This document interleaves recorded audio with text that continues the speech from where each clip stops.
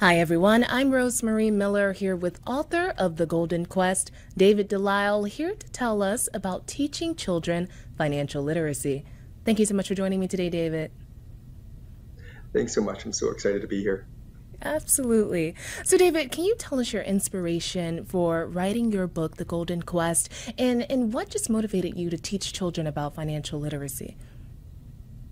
So for me, I was always a bit of a money nerd. So I read finance books when I was in like grade 6 and 7. So I've always loved this stuff. And now that I'm a dad, I have two young boys.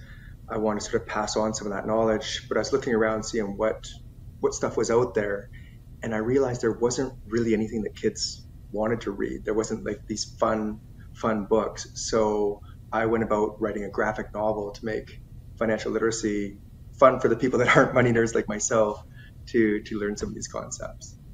Yeah, I definitely remember being a child, and no one taught me anything about financial literacy probably all of my life. So I think that's a really cool thing that you're doing.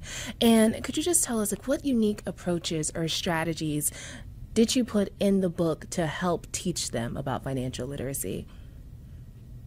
Yeah, so my approach is a little bit different than most people's because I find typically when we think financial literacy, the entire goal is on how to have more money, because that's what we think it's all about, which is a part of it, but we never really think about the why we want money in the first place. And so because of that, we quickly find ourselves in this endless chase of more, even as adults. So for me, I focus a lot on the mindset piece of why financial literacy is so important. What is your why? Something I call the awesome stuff, and walk the kids through that whole process. So we start changing that whole conversation, how we look and think about money. And you say walking them through that process. What exactly do you mean by that?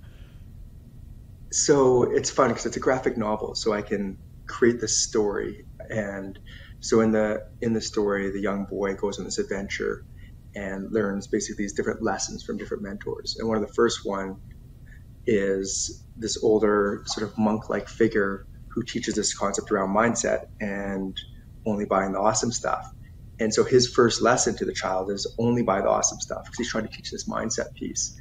But because it's a crap cartoon or graphic novel, the boy obviously, as any of us would say, is everything I buy is awesome. Like there's no wisdom in this lesson at all. What are you telling me? And then this is where the monk sort of walks him through sort of a visualization exercise, thinking of his room, thinking of all the stuff in his room. And we as adults can do the same thing, thinking of our house and all our things, and sort of picking out all that stuff and what the child really loved. What was his favorite stuff? What lit him up? What brought him joy? And once the child was able to sort of identify that, then that becomes a benchmark for what we really love. And we can do that as adults as well. We start thinking about the things that we remember a year from now that we still love versus that purchase we made last week we've already forgotten about. So that's sort of the first step in starting to look at things a little bit differently. Have your own kids read this book? Hmm. Well, so when they're 11 and 14 now, so when I started, they were a little bit younger. So yes, they've read it, but it was great because they were at ages where I could bounce a lot of these concepts off them as well. And it helped. So I could see sort of what landed, what didn't, what confused them. So I try to write it in that way. So the responses you'd get from children are the responses in the book. And what's confusing to them, I would take out or I'd change, and it really has a big impact because our conversations around money are very different. It's less about how much you can afford, but more about like what do you love, what's important to you, is this your awesome stuff? And so, in having these conversations with your children and letting them read the book, how do you feel that their mindset about money may be different than someone else who's a kid like me, a kid who didn't really know anything about financial literacy growing up? Well, and that's the thing is it can be so much easier. We should just really start having these conversations with our kids. So like a perfect example is how much things cost. So we expect our kids to understand the value of money and make these great financial decisions. And yet money is such a taboo thing. We don't talk about anything with our kids. So you don't have to sit them down and have a big, deep conversation about money. You can just tell them, we went to McDonald's. This is how much this meal costs. We filled the car up with gas. This is how much the gas cost. and it just starts teaching them a bit of the value of money.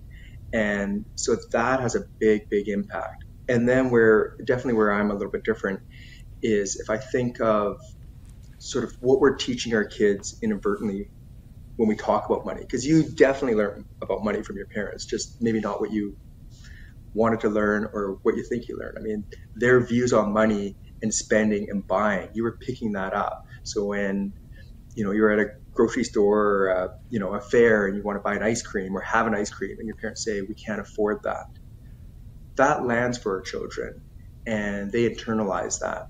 And the reality is, it isn't that you can't afford it, it's that your parents want to spend that money somewhere else. And so when you start thinking of things as choices, and that's what I try to do with the kids, and that's why I talk about awesome stuff, is that your awesome stuff?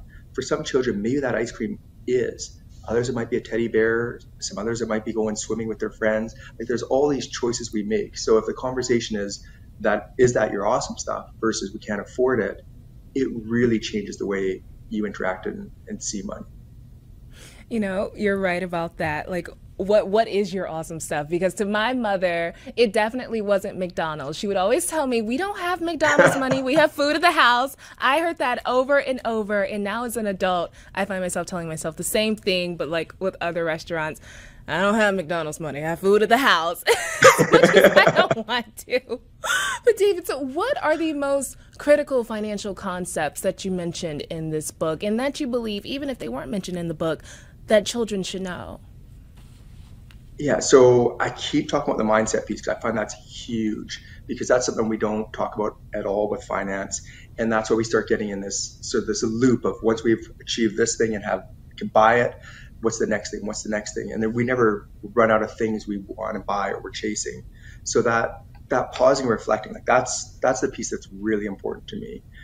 But then beyond that, understanding that money actually can earn money. So we hear about this all the time, like compound interest or money making money or get your money working for you. But it really is in terms of growing wealth and getting your money to not be something that you're always chasing, but it's actually growing on its own for you. Like that idea of compound growth is really big. And for young children to get that concept that if they put $1 away today, it's not worth $1 tomorrow. It's going to be worth $10 or $100. That's a big concept that we want to start teaching our children. So rather than saving just so you can buy more stuff, saving so your money can grow and actually take care of you and give you more freedom. That's a concept that really can change your relationship with money. So how can parents and teachers use the lessons taught in your book to create financial education courses for young people? So I'm working with schools right now trying to get in there and talk to them so they could use the book as a intro to just introduce these concepts and then from those build out on those lessons and have conversations, because that's the big thing. Is like you mentioned, you were learning about money from your parents, you just didn't have a conversation about it. And so if we can just understand that our children are learning from us, so if we sort of take the time to really think of what we want to teach them. So a great thing is like this awesome stuff. So your mom, you pick that up, but if she told you like, this is why we don't have McDonald's money, because what I want to spend my money on is this. That's a neat conversation that you can start having with your kids, and it doesn't have to be heavy. And then you start understanding, oh, mom's favorite thing is, every Sunday we go to, a drive-in or whatever it might be. And you start understanding these things, and then everyone else has their different awesome stuff, and you just have these conversations. So it's not about lack or envy or I wish I had that thing. It's these are the choices we're making and why. And then you can change those. So once you start having those conversations with your kids, like what if your mom said to you, hey, this is why we don't want to go to McDonald's. I can get you a burger for free at the house or whatever for half the cost. And instead we can spend money on these other things. You might still say, you know what, mom, this one time, like, can we just go to McDonald's? And you can have those conversations, or you might not. And that's the thing. It doesn't have to be heavy like we think it is. Well, thank you so much for joining me today, David. I think this is really cool what you're doing. Thanks so much. Yeah, it's something I've definitely become passionate about and see how much of an impact we can have on our kids. Absolutely.